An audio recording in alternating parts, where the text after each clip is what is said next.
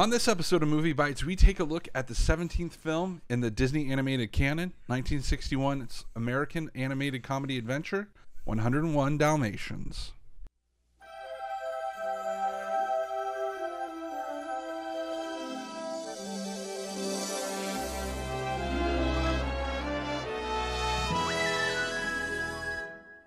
Hello and welcome to Movie Bites. My name is Clay. Thank you so much for joining us. It has been quite a while since we've done our last episode.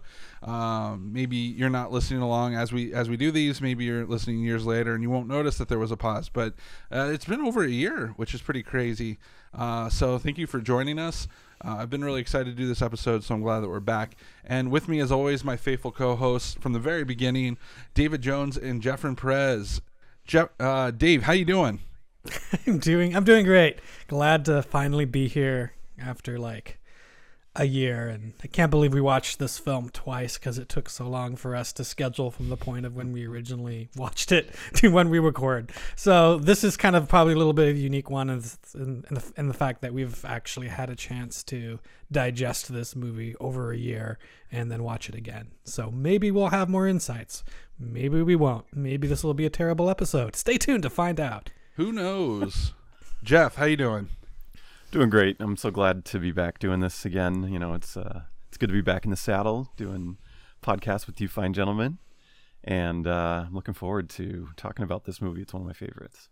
Yeah, it's so odd that we kind of fell away right at this one because this is also one of my favorites. So yeah, I was so stoked to do it. I got my notes already. We watched it, and then life got in the way. The holidays happened, and then next thing I know, I'm living in a different state. David's got a girlfriend.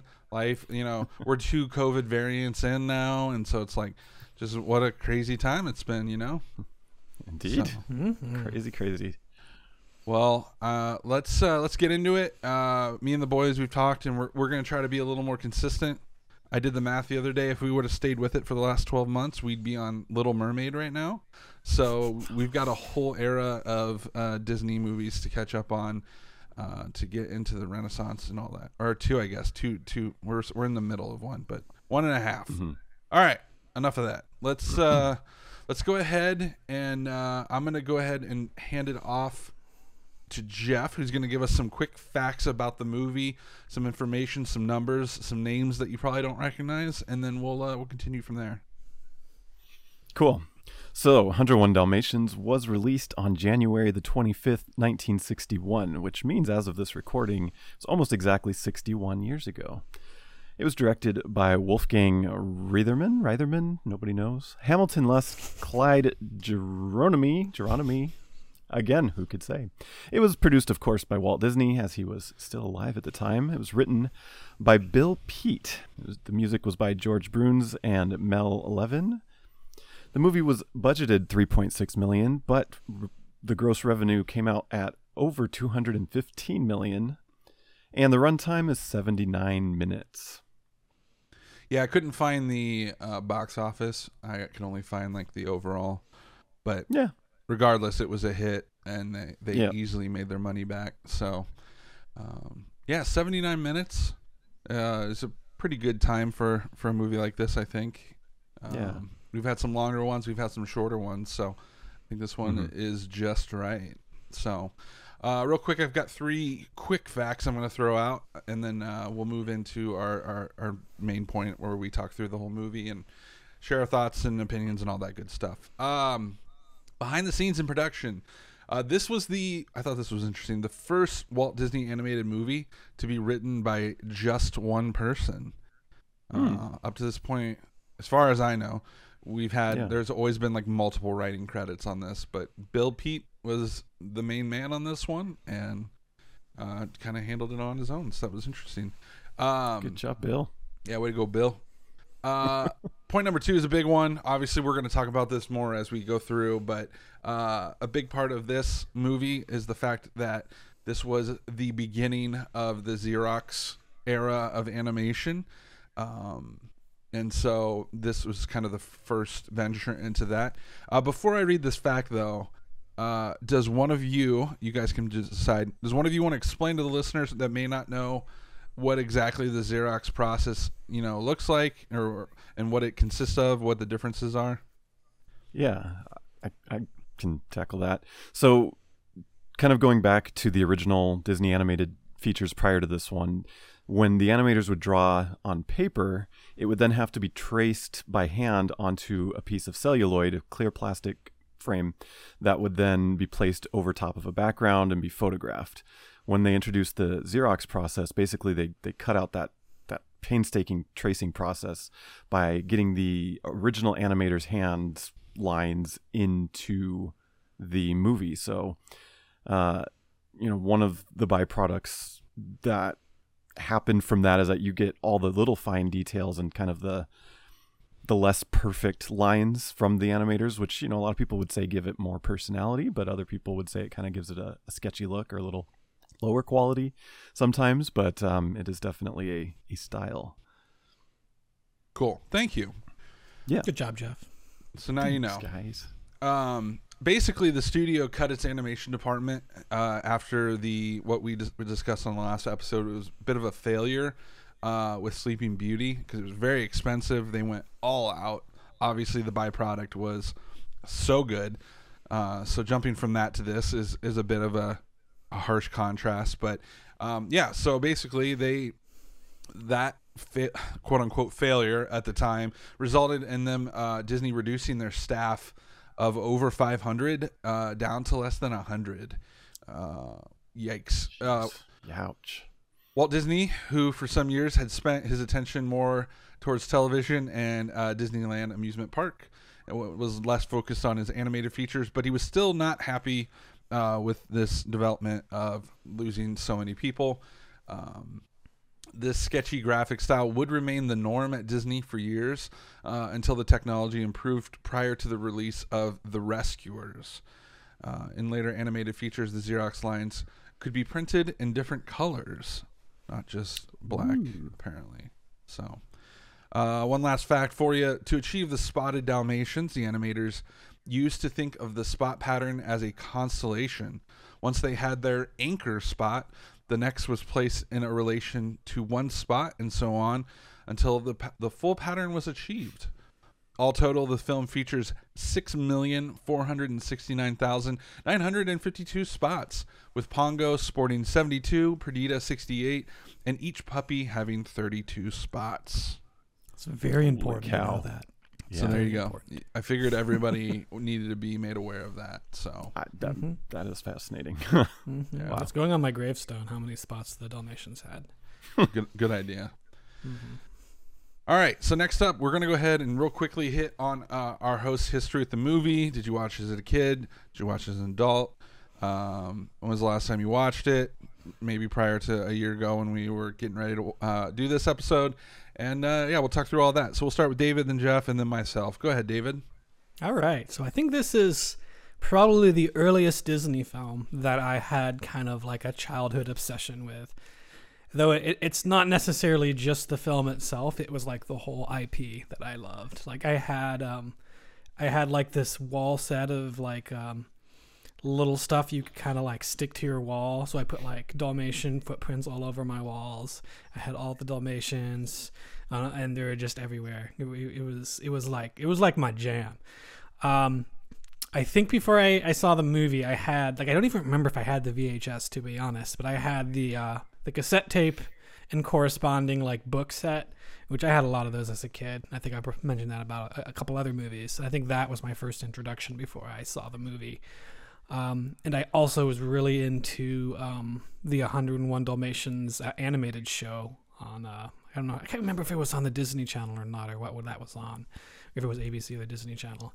But I sort of had all of those things as like part of like my history with like this franchise. And I don't even remember if I really loved the film so much as I loved the franchise, because I definitely like just cared about the Dalmatians a lot more than I cared about the movie. But it definitely must have had an impact for me, or I'm sure I wouldn't have had the obsession to begin with. But yeah, I think that's kind of it for me. It's such a long time ago that I don't really remember more than that. Okay. Yeah. as for me, this was the first Disney movie that I got like as my own on VHS. So I got it for Christmas of 1992, which was I think the year it was first released on VHS. And I like David said, I was obsessed with the franchise. I don't really remember watching the TV show. I think I was aware of it and I probably caught a few, but like, I was really into the movie. I watched the VHS all the time because, when you're a little kid, I was probably like 6 at that time. Yeah. And when it's yours, there's that sort of like added attachment, like, oh, this is mine. And like, you watch it all the time. I had 2 stuffed animals, I think I had Rolly and Patch, I think, little spot in his eye. Like I just was really into it for a long time. I had a movie poster puzzle. It was like those 3 foot by 6 foot or whatever they are, 2 foot by 3 foot, of the movie. That was really cool. It was really hard because it was almost solid white and then just the characters in the middle. So, yeah, no, this one was very important to me as a kid and one I really enjoyed. Awesome. Well, thanks for sharing that, guys. For me, I definitely owned the VHS as a kid. Watched it plenty of times. We liked the live action movies just fine. At least the first one, maybe the second one, I don't know. And oddly enough, this was a movie that I have good childhood memories of, but was also a movie that I reconnected with when I was older, in kind of an odd way, like post-college even, where I remember sitting down and watching it and just, I don't know, just kind of finding a new love for it and appreciation for it, maybe more so than I did when I was a kid. And so I just have a lot of good memories of it, and it's one of my more recent favorites in my adulthood, I think. So nice. Yeah, so that's it in a nutshell. I mean, I've watched this movie quite a number of times, and so know it pretty well and adore it pretty well. So that will about do that. So now we're going to go ahead and hit play on the movie, and then me and the host will share our thoughts and opinions. I jotted down some notes. I know Jeff did. We'll see if David did, and we'll go through this together. And then at the end, we'll give our final rating, final thoughts, and then we'll call it an episode. So I'm going to go ahead and hit play here, and we'll get started.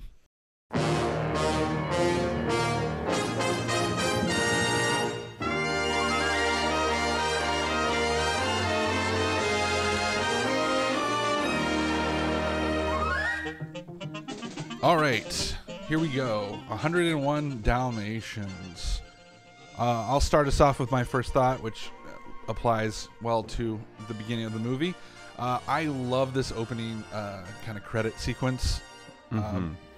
Definitely the music, the drawing animations, it just gets you really excited for the movie. I feel like it was so much more different than a lot of the opening credits up to this point. And just really unique and artistic and super clever. So props to them for kind of going outside of the box and not just kind of doing what they do in the past with very basic, opening credits and stuff. Yeah, I had basically the same note. Like I was really impressed by it, just from being older and looking at it objectively and artistically. Like, it's really cool. And I never really had thought about it until rewatching it now, but Monsters Inc. kind of starts in a similar way, which I think was maybe an homage to this. I don't know, but like it just reminded me of that, and I thought that was really cool. But I didn't even think about that. You're right, though. Right? Like it's very similar. But totally love it. Like the animated spots and bringing in the names. Like it was very creative and very, like you said, very different from anything before. Another thing I noted from the very beginning, the sets and the backgrounds of this movie, we already kind of hit on this, but just so different from Sleeping Beauty. Everything's rough, maybe not as detailed. It's a completely different style, so you don't really have to compare the two. But despite it, I still really like it. It's kind of it's very unique. you see lines, but then like the color kind of goes past the lines sometimes. Yeah, I noted that. Yep. But I don't know. Even though it's still very sketchy looking, it still does bring a level of detail, and it has this kind of like, I don't know art, so I can't really talk like compare it to other art styles, but it's a very unique, like, kind of, I don't know, and impressionistic and it's yeah. I don't think is it watercolor. It kind of looks. It looks watercolor. Yeah, and that was definitely something that I appreciated more as an adult. Is that it does kind of shoot for a style, and back in the day, I think I kind of just wanted everything to look like that same Disney style. So like, I didn't like the Xerox stuff. I didn't like the Impressionists backgrounds. I just wanted everything to like, look like Disney Renaissance, because that's what I liked the most. So, but like going back now, it's like those are like really good pieces. And when we were picking them for our backgrounds, I was like getting a good look at like how good some of those backgrounds actually look when you sort of focus on them instead of the characters. They're very well done. Yeah, I was sort of thinking about it, because I had made the same note about like the color going over the edge of the lines, but I realized with the Xerox cell animation, so like the moving parts of the screen, because of the way the Xerox is and the lines kind of jumping around and bleeding over the lines, the edges and stuff, doing the background this way I think was brilliant to kind of mix the two. Because there's movies where it's like you can tell the difference between the background and the cell and the the moving part, and it just it can almost detract from it. This one it really does look like it's all one piece. I'm looking forward to watching some of the other Xerox films, because I can't remember if they all do that. But from my memory, I don't think they all do. And I think one of the reasons this one works a lot better visually wise as some of the other Xerox ones is because there's a scene that the art style makes sense. Like they built everything else around the fact that this was going to be done in this new way now. And it feels right. Yeah. It's bold. This movie's kind of jazzy, I guess you could call it. Like with the music and stuff. And I feel like the art style is jazzy. Like that's a good way of putting it. I don't know how to put it any better, but it kind of feels like artwork you would see like in a Starbucks or something, like some dude like playing the jazz piano, and he's it's kind of got that feel to it. It's hard to explain, but man, it's so unique, and I think it's one of the things that makes it super charming. Another thing worth mentioning is interesting. At the time of this release, this is arguably one of the only modern settings for animated movies that Disney had put out up to this point. It was a nice break from fantasy and medieval style of movies that we had mostly been seeing up to this point. So there's not a lot of magic or unbelievable situations. It's a lot of just kind of real world earthly problems, I guess. If you can consider a woman wanting to butcher puppies to make a coat, then I guess that's the most unbelievable part of this, maybe. Although I mean, the fur trade, man. I was thinking that as well. Just that the characters, especially the human characters, are secondary, and yet give you some relatability versus the balls and the princesses and the all that stuff, the rabbit holes of Alice, because that one had humans and then went down an acid trip. But no, this one, very very real relatable character in Roger, with like the struggling musician, loves his dog and looking for love and all that. And so I liked the setting a lot. I attribute this movie, and actually just the series as a whole, with even the live action ones, but this one definitely, as one of the main reasons as a kid that I always was kind of fascinated with London and always wanted to go there.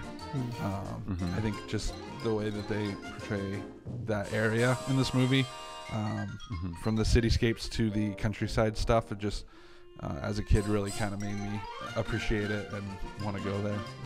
I've still never been there, but what are you gonna do? No, I totally agree. Yeah, absolutely. This movie made pipe smoking really cool to me also. Not so much as a kid, but as an adult, like when I was talking about when I love this movie. I just seen him, Roger smoking his pipe. I was like, man, that's so freaking cool. And, nicotine addiction. Nothing cooler. Yeah. Oh man. Yep. Exactly. What else you got, David? You haven't said anything yet. What do you got? I'm sure I did. I just talked about the backgrounds.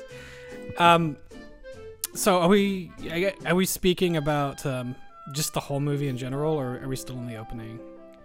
Sorry, I'm a little bit. I mean, because I think we got rid of the scene by scene. Don't Sorry, jump we to should the have very talked about last this scene at beforehand. the end already, but yeah, go whatever you got. Okay. Because I remember on the old ones we actually like couldn't talk about the end until we got to it. So, there was a lot of like you said, there's a lot of Britishness in this movie. The way where characters talk, and the humor is very kind of dry and British too, which I'm not sure if it's like everyone's cup of tea. Definitely a lot of it. I kind of seemed a little bit more eye-rolly now watching it as an adult. It didn't really like make me laugh, but at the same time, it was kind of charming in its own way. But a lot of that might just be the fact that this movie is like so like incredibly old too. And it's there's definitely, and I was impressed with the level of darkness this movie goes with. The fact that they just openly talked about like bashing puppies' heads in and skinning them alive, and there's like there's a lot of like really like kind of dark stuff that I don't think would be in like a children's movie today. And this movie is rated G somehow. That was something I always found odd as a kid, was that literally the estate that Cruella de Vil lives at is like Hell's, what is it, Hell Mansion or whatever, but like Hell Hall. And it was just like, as a kid, like, I was like, good lord, like, can they say that? Right. All right, we're just gonna pop them off, and I'll pop them off, and you skin them. Yeah. It's like what I was like, oh damn. Yeah. The thing I didn't remember about this film that I really appreciated this time was so just speaking about that scene, was the game show that they were watching. Like, I didn't remember that at all, but I actually kind of found it like one of the funniest parts of the film this time around. Oh yeah, it's hilarious. Yeah. Yep. And then it's the like, little did you do a Canine murder? Crunchies ad. Oh yeah, I love Canine That Crunchies. was one of my favorite things.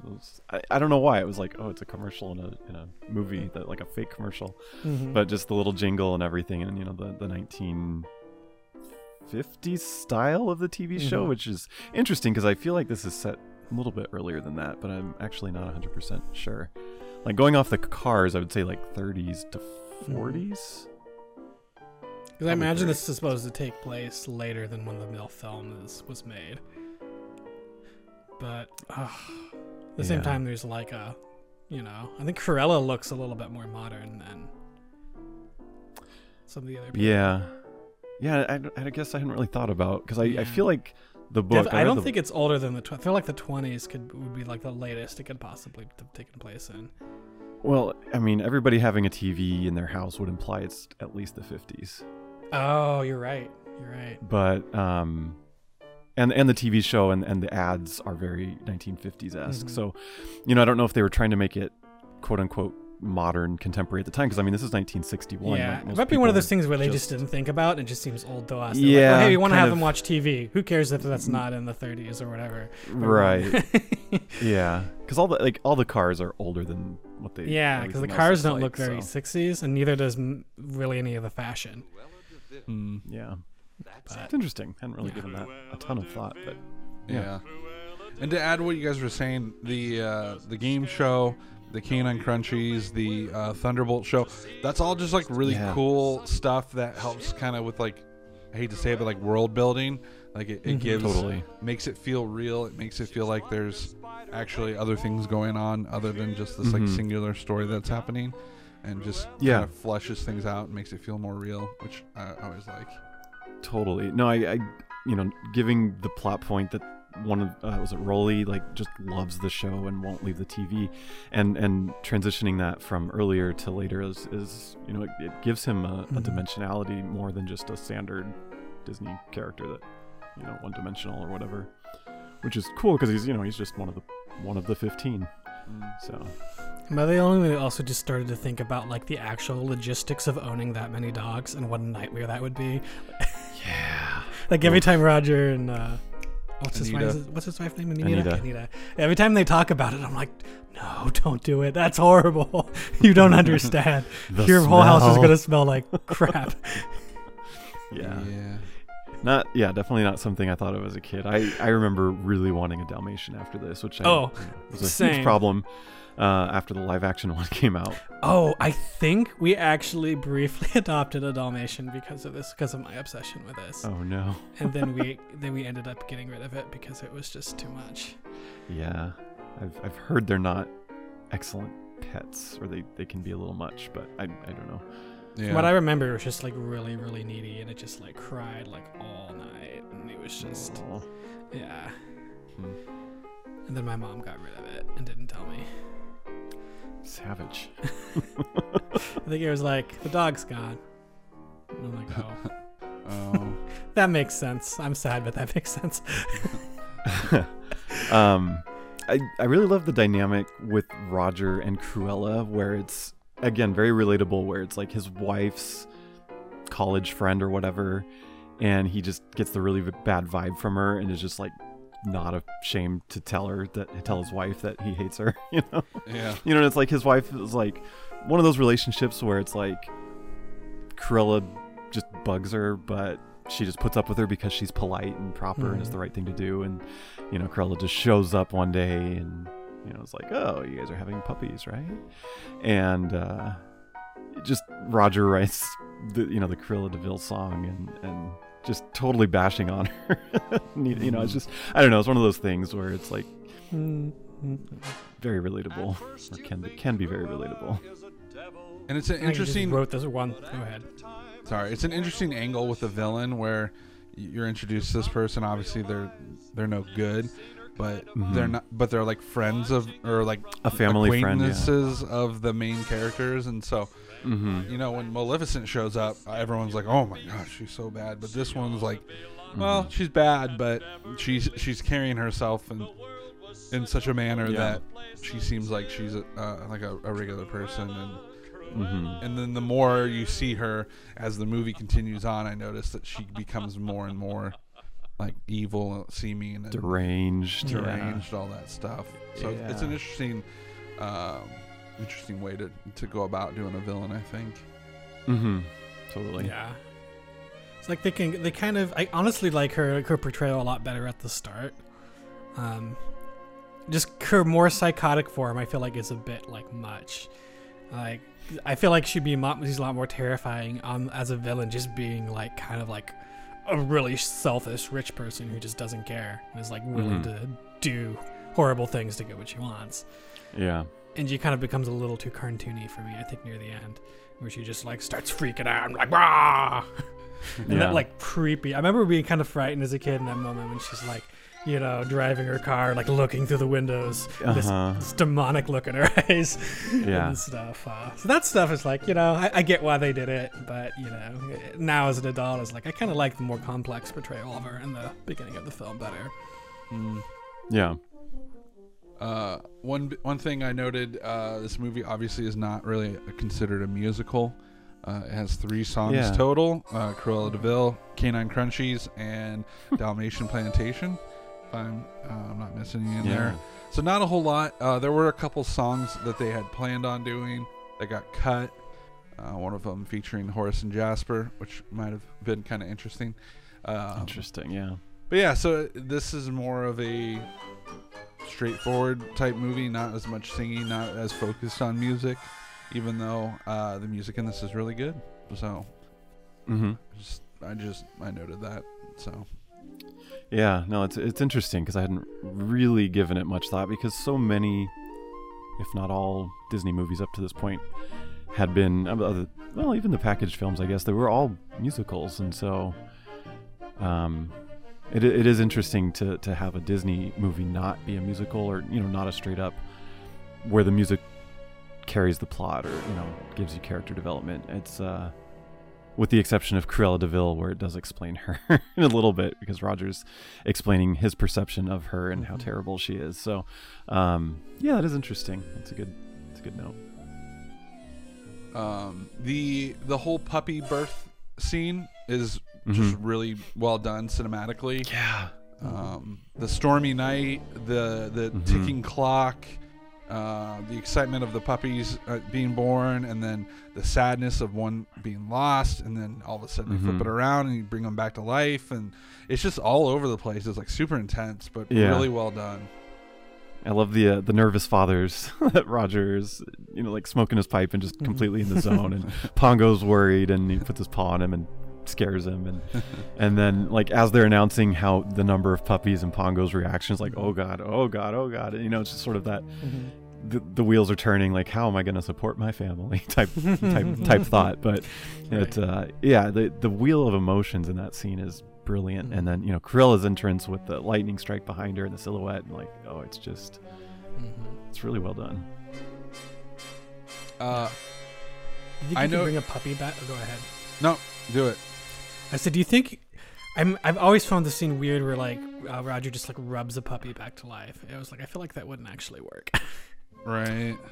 Yeah, I mean, if he was doing little compressions as he was doing it, I mean, yeah, maybe he it's did like I didn't really do any research into the the medicine behind that. But I wonder.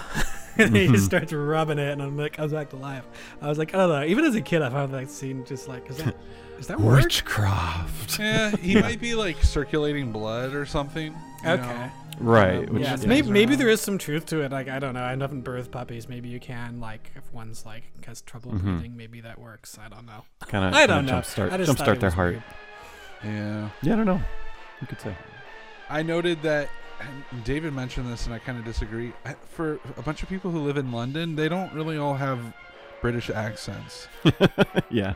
The nanny does. Horace and Jasper do, but I don't think Anita or Roger or Cruella. Maybe. Yeah, definitely not Cruella. Anita definitely does it.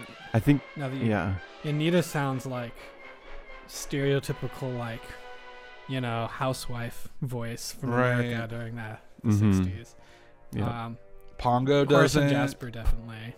Yeah. Pongo's like trying, like a American trying to do a British accent, and then none of the puppies. Right.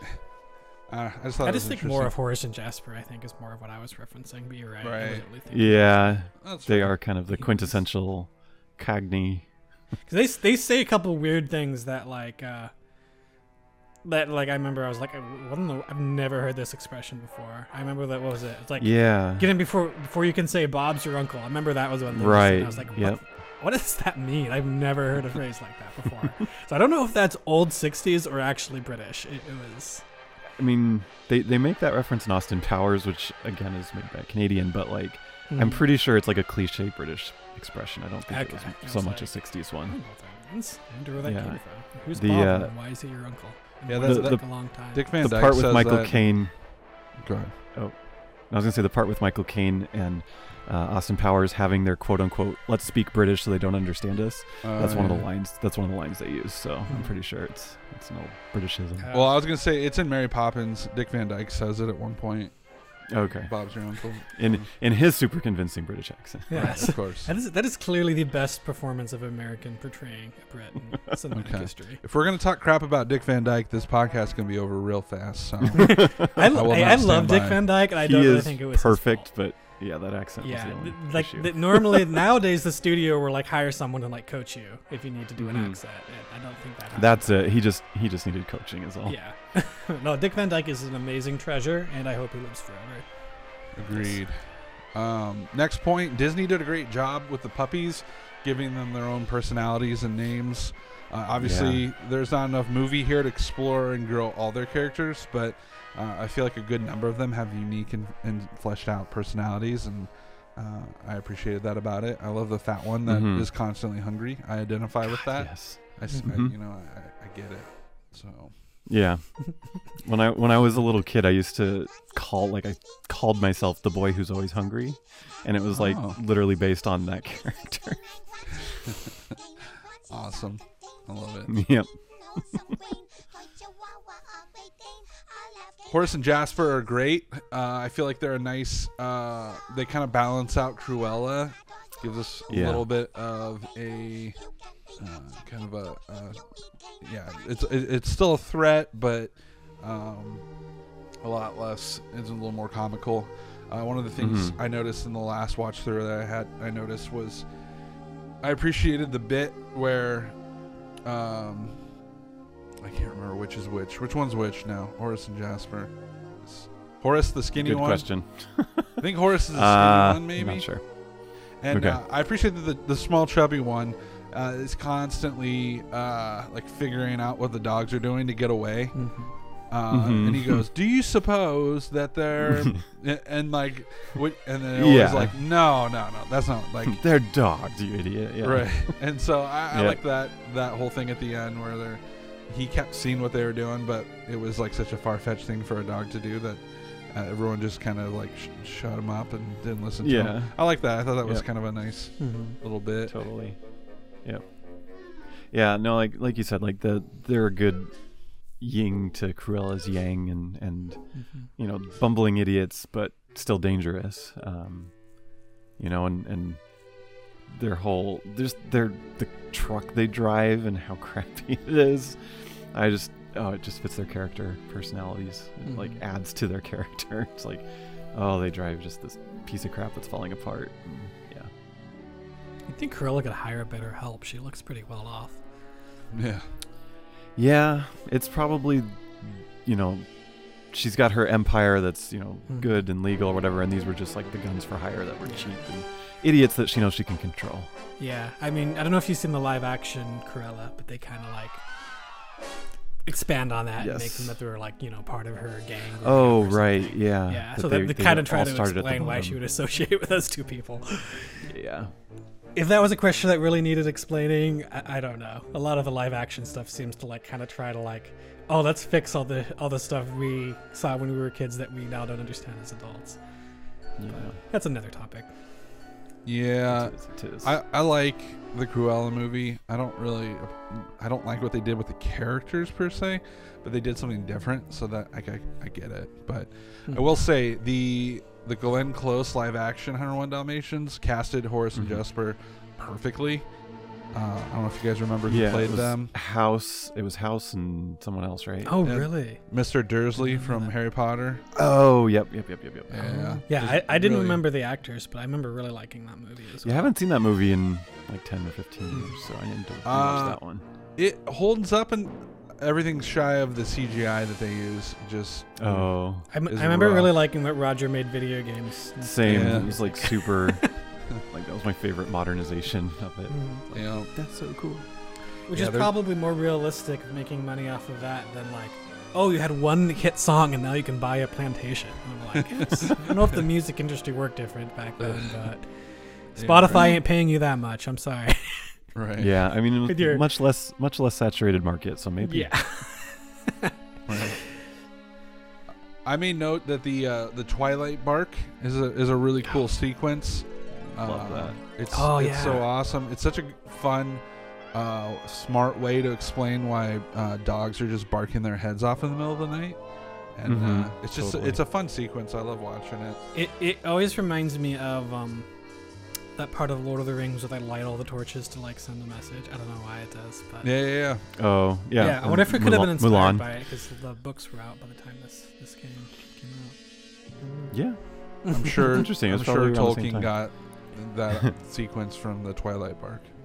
Right. It always reminds me of the Family Guy, where it's like, I was awake all night because Brian was talking to the other dog, and he's like, "Hey, I'm a dog. You're a dog. I'm a dog." It's like barking out the window. That's awesome. Did you guys notice the dogs from Lady and the Tramp in the Twilight Bark scene? They make little cameos. Yes. The puppy store. The pet store. The pound dogs, yeah. Mm-hmm. The bulldog, and then the girl that sings the He's a Tramp song. He's a Tramp, yep. Yeah, they're in there. That's nice. That's a fun cameo. I love when they do that. Yeah. Don't the two adult Dalmatians end up showing up in Oliver and Company later too? Can't remember. We'll have to keep an eye on when we get to that one. Yeah. In 11 months or whatever. Yeah. You might be right. I could be wrong, but I feel like I remember that. That'd be such an easy thing to pull off in that kind of movie. Yep. The Colonel is by far my favorite character in this movie. He's such a good character, and the voice acting is really what makes him great. I know that the voice actor for him, he's been in a lot of things that we've covered even already, but just on the double man, like he just kills it, and he's kind of he's very like hubbubby, but he's also kind of like old and kind of like a little aloof or whatever, where he's just and then he's got Sergeant Tibbs there to kind of Tibbs runs the show, but he's in charge. Or he thinks he's in charge, and Tibbs runs the show. Right. So I love that. He's my favorite. He's a great character. They wrote him really well. Who is your favorite character in this movie, you guys? You had to pick one. Gosh, if I had to pick one, I instinctively go to I think it's Patch, the one who's like really into the TV show. Yes. He's got that leader. He's very brave, and he barks at them, and he goes out in front of them. I just love his can-do attitude. I don't know if that's true today, though. Yeah. Lucky. Yeah, Lucky. He used to be my favorite. I don't know why, but I really liked Lucky. As an adult, I probably find Horace and Jasper the most amusing characters. Nice. Yep. What else you got, Jeff? Anything? I kind of going into the scene at Hell Hall with all the puppies. Like, it's just as the reveal when they realize that they're not the only ones there, and that there's just tons of others everywhere, and just it's really impressive how they handled the that many characters and that many dogs, and just I don't know, it was a very daunting thing, and I guess without the Xerox they probably wouldn't have been able to make this movie. So I just sort of highlighted some of the technical achievements, that even though this doesn't look like the most stunning Disney movie, like we were talking about how it compares to Sleeping Beauty in looks and maybe like a certain type of quality, it makes up in sort of like the technical achievement, and just like you mentioned with the 6.5 million spots or whatever, it's just like how they animated that and how they did all that still by hand. They didn't have to trace all those, so they cut that process literally in half. But it's still impressive, and like there's really not any shortcomings. I didn't really kind of look closely, but they probably did scenes where some of them are probably not animating, or they animate like this group of 5 and then they go still, and then they animate this group of 5 and they go still, whatever tricks they use to save human resources. But I wanted to comment on just the number of characters, and just to think about doing that all by hand, in a non-CGI world. Very impressive. Yeah. One thing I noted, and David kind of mentioned this earlier, there's a shot toward the end of Cruella when she's in a full-on rage mode, and she's coming in on that truck, and her eyes are all crazy. It still like gives me nightmares to this day. Yep. Definitely as a kid, I was like, oh my gosh, like some of the like trying to run them off the road. Yeah, the way that they like Disney was able to like change up like people's eyes in order to like invoke certain emotions and things. This is like really cool and unique. And then she ends up running into Horace and Jasper at the end, and it like flings her car through the air. That whole shot is like really, really well done. Like it's super brutal. Like the hit and the flying through the air, and there's pieces going everywhere. Like it's super well done. Can we talk about the cars in this movie? I was another thing. Yeah, because they look like CGI. They in my understanding, it's just 3D like space models, right? Like they painted over, like rotoscoping or something. I'm not sure. That would make the most sense, honestly. Yeah, like, I think they are way too. Yeah, I think they dimensionally built correct. The cars, and then they like shot film, and then they like rotoscoped over it. Okay, like, that would something like that. That would make sense. Because they're like you said, they're so space accurate. Like it's impressive. Yeah. I can't remember the exact process, but I'm pretty sure I remember reading that actual models were used. I think it was on the Blu-ray, actually. Okay. But I can't really remember cool. the exact process of how they then got those models into like the movie. But I think it was probably rotoscoping would make the most sense. I'm sure they blocked it out, filmed it on a black set, Mm-hmm. and then that makes it really easy to rotoscope. Mm-hmm. So that's cool. Yeah, I had no idea. Speaking of Roger writing and making music making money off music, so he writes this song about Cruella, and then by the time they get back with the puppies, it's already being played on the radio. Yeah. It's a little nitpicky, but it's like, how much time has gone by? Like, Yeah. it's Christmas now. Like, Maybe I he mean- knows someone at like the radio station, and he's like, "Yo, I got this hit single. Want to play my jam?" it's not even him Yeah. singing though. It's like a different artist singing it. I don't know. Right. Oh, He that's just wrote. true. He just wrote it. Yeah. Yeah, because he's just like a songwriter. He's not like Right. he's the person who writes Britney Spears stuff. Right. Exactly. Yep. Yeah. I mean, yeah. I guess I am curious how much time is supposed to pass, because you can't imagine they held them at that place that long. I mean, there was already 100 of them, so like you would have thought they would have just been there a couple days and then we're off to the, I don't know what you call it, the puppy butcher. Yeah, the puppy butcher. Yeah, and Yeah. I guess we don't know how long it took Pongo and Perdita to find them. Obviously, they get a vehicle back, Yeah. but they had to foot it Mhm. all the way Yeah. out there. So That's true. Yeah, Yeah. I think it's reasonable. I mean, the puppies were gone for a while. Roger started composing the song at the beginning of the movie, so if he has contacts in the music industry, he probably sent it up someone like, "Hey, you're a good songwriter. We want to contract you to do a lot of stuff," which would also explain why one hit song got him so much money. He probably got like some kind of contract with a recording company to write for artists, and then Right. and then the Cruella de Vil one is the one that got him. So whoever was scheduled to go in the studio to record something, they're like, "Hey, sing this." Well, I'm glad we figured that out. That's important. Yeah. A big Very big plot important. hole. That's everything I have. Do you guys have any other things that you noted that you want to talk about before we go into our final thoughts? My last big thing was just how much I really enjoyed the sequence where they're sneaking from through the snow and like covering their tracks, and just the thought of there being 101 dogs just like going through the countryside, and that they kind of camouflage because they're white and black spots or whatever. Yeah. And just the part where they cross the road and Pongo's like covering up their tracks and like with the tree branch or whatever.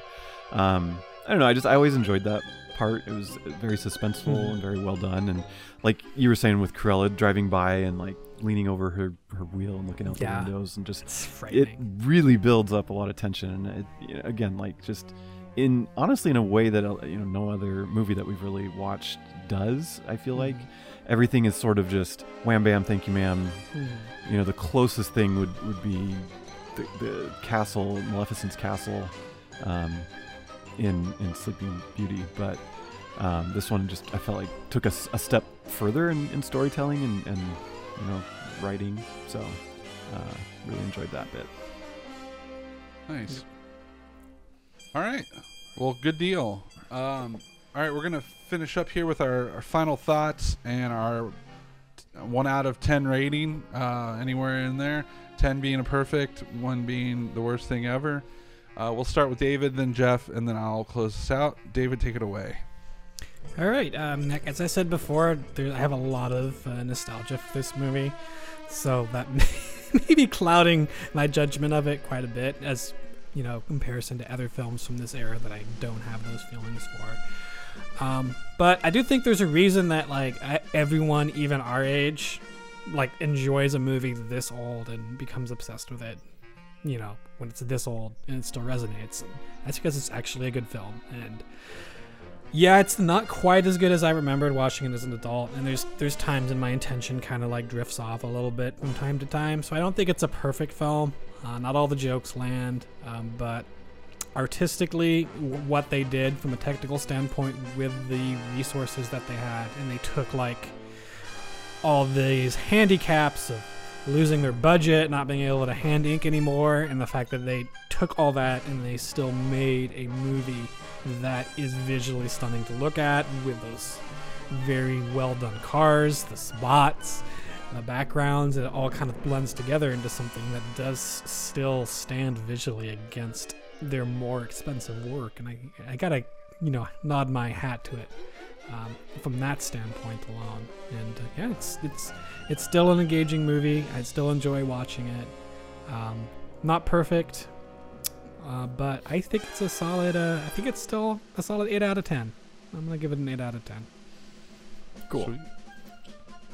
For me, it's like I said, this one was very special to me, so it kind of already gets the nostalgic points, but it is one that has held up. And, there is some very minor pacing issue. I think I kind of had the same thing where it got a little slow in just a couple spots where I, no pun intended, but it, kind of did lose my attention just briefly. But, it holds up well. It's got really great writing, really great characters. The art direction being so unique and new, especially for Disney at that time. It's refreshing to see, especially as an adult. Like as a kid, again, same thing. It kind of bothered me, but just understanding the logistics behind it and the budgeting and all that. I feel like it's a little bit better than the sum of its parts for me. And I always weight the technical achievement just a little bit higher when I give my score. So for me, it's a 9 out of 10. All right, awesome. Well, for me, I'm a huge fan of the Xerox look. I think it's really cool. I think I could even make an argument that Sleeping Beauty looks a little bit too good. It's almost too perfect, and so I feel like this gives it more of a sketched look, a hand-drawn look. Helps you appreciate it a little bit more. I don't know. I love this movie. I think it has good pacing.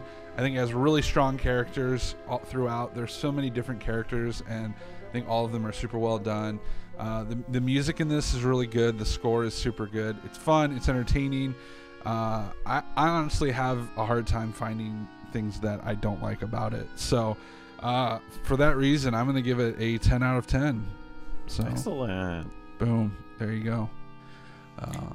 So there you have it. That for those keeping score, this officially makes 101 Dalmatians our highest rated movie so far. I believe it. Yep. And it deserves the best it. one. Yeah. And I think this is probably my favorite from this era. I think this is the best that it gets, in my opinion. But we still have 2 more movies from this era? Is that right? 3. Got Sword in the Stone, Jungle Book, and Robin, or is Robin Hood a little later? I think Robin Hood's later, but it is still usually has counted the as same. bronze. But Oh I'm not yeah, sure. and Aristocats. I can't remember if Aristocats is considered silver or bronze era. I'll have to look into that. Okay. Yeah, actually, I've got it right here. There's only 2 left: Sword in the Stone, then Jungle Book, and then Aristocats starts the Bronze Age, goes all the way through Oliver and Company. So Bronze Age is the underrated age, in my opinion. I think there's pretty good stuff in there. Robin Hood, Winnie the Pooh, Rescuers, Fox and the Hound, Black Cauldron, Great Mouse Detective, and Oliver and Company. Okay. There's some good ones I love in there. The Great Mouse Detective. There is. Yep. Robin Hood was my favorite Disney film growing up. So good. I loved it as a kid. I destroyed that VHS. That one's going to be interesting to revisit because I watched it again not too long ago and had different feelings, but than as a kid. So I'm excited to talk about that. All of them, really. Like this whole next slew of I watched movies. The Rescuers so much. Great Mouse Detective I watched so much. All right. Yeah. Well, it's going to be we good. Are teasing our audience. Yeah. Yes. Next episode is going to be Sword in the Stone, though. So it's going to be great. That one, I can't wait. That one was one of my favorites as a kid too. So again, excited to see how I feel as an adult. So all right. Looking forward. Well, guys, thanks so much for listening in. We're just under an hour here, so we did a good job. David and Jeff, great job as always. Thanks for being here. And, cheers. Cheers. And we'll see you next time. Bye. Sounds good. Bye. Adios. Dalmatian Plantation. Nation.